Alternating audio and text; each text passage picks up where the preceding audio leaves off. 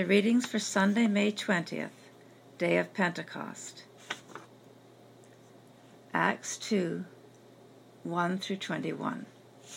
When the day of Pentecost came, they were all together in one place.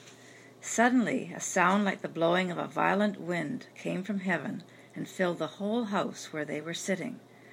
They saw what seemed to be tongues of fire that separated and came to rest on each of them.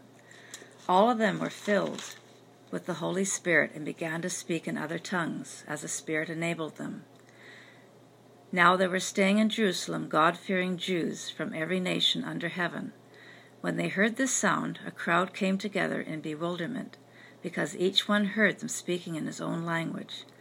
Utterly amazed, they asked, "Are not all these men who are speaking Galileans?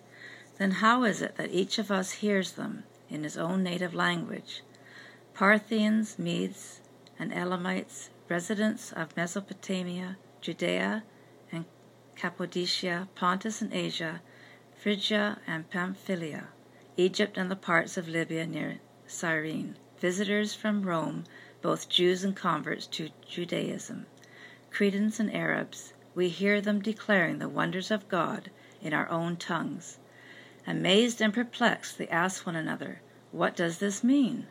Some, however, made fun of them and said, "They have had too much wine." Then Peter stood up with the 11, raised his voice, and addressed the crowd. "Fellow Jews, and all of you who live in Jerusalem, let me explain this to you. Listen carefully to what I say. These men are not drunk as you suppose. It's only 9 a.m. No, this is what was spoken by the prophet Joel. In the last days, God says, I will pour out my Spirit on all people. Your sons and daughters will prophesy. Your young men will see visions. Your old men will dream dreams. Even on my servants, both men and women, I will pour out my Spirit in those days, and they will prophesy. I will show wonders in the heaven above and signs on the earth below, blood and fire and billows of smoke. The sun will be turned to darkness and the moon to blood before the coming of the great and glorious day of the Lord. And everyone who calls on the name of the Lord will be saved." Psalm 104, 24 to 34 and 35b.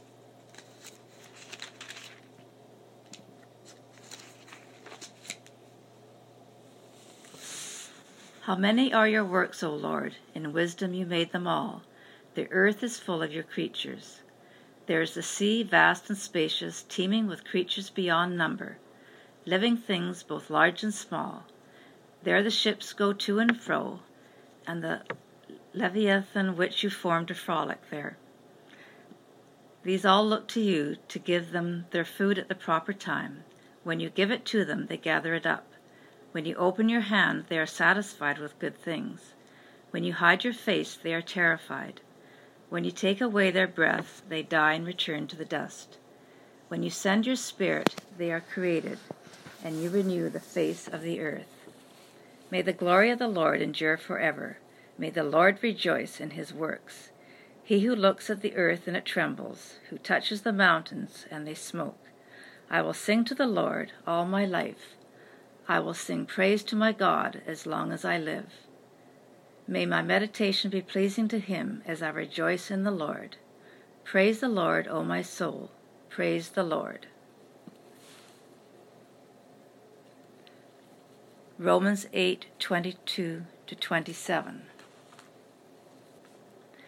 We know that the whole creation has been groaning, as in the pains of childbirth, right up to the present time. Not only so, but we ourselves, who have the first fruits of the Spirit, groan inwardly as we wait eagerly for our adoption as sons, the redemption of our bodies. For in this hope we were saved. But hope that is seen is no hope at all. Who hopes for what he already has?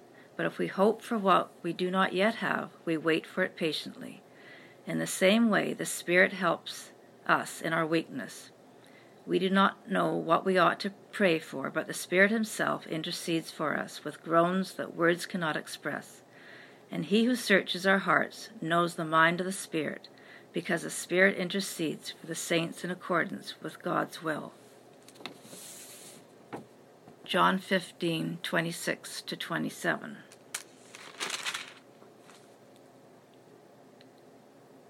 When the Counselor comes, whom I will send to you from the Father, the Spirit of truth, who goes out from the Father, he will testify about me.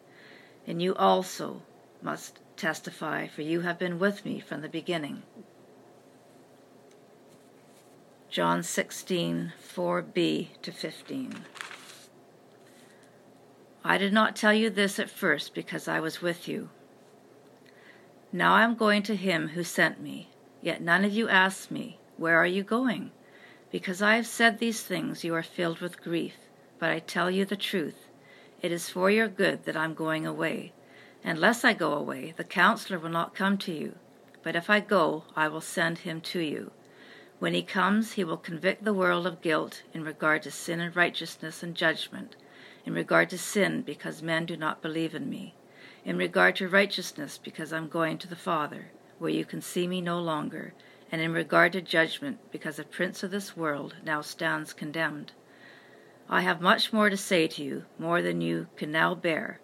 But when he, the Spirit of truth, comes, he will guide you into all truth. He will not speak on his own, he will speak only what he hears, and he will tell you what is yet to come. He will bring glory to me by taking from what is mine and making it known to you. All that belongs to the Father is mine. That is why I said the Spirit will take from what is mine and make it known to you.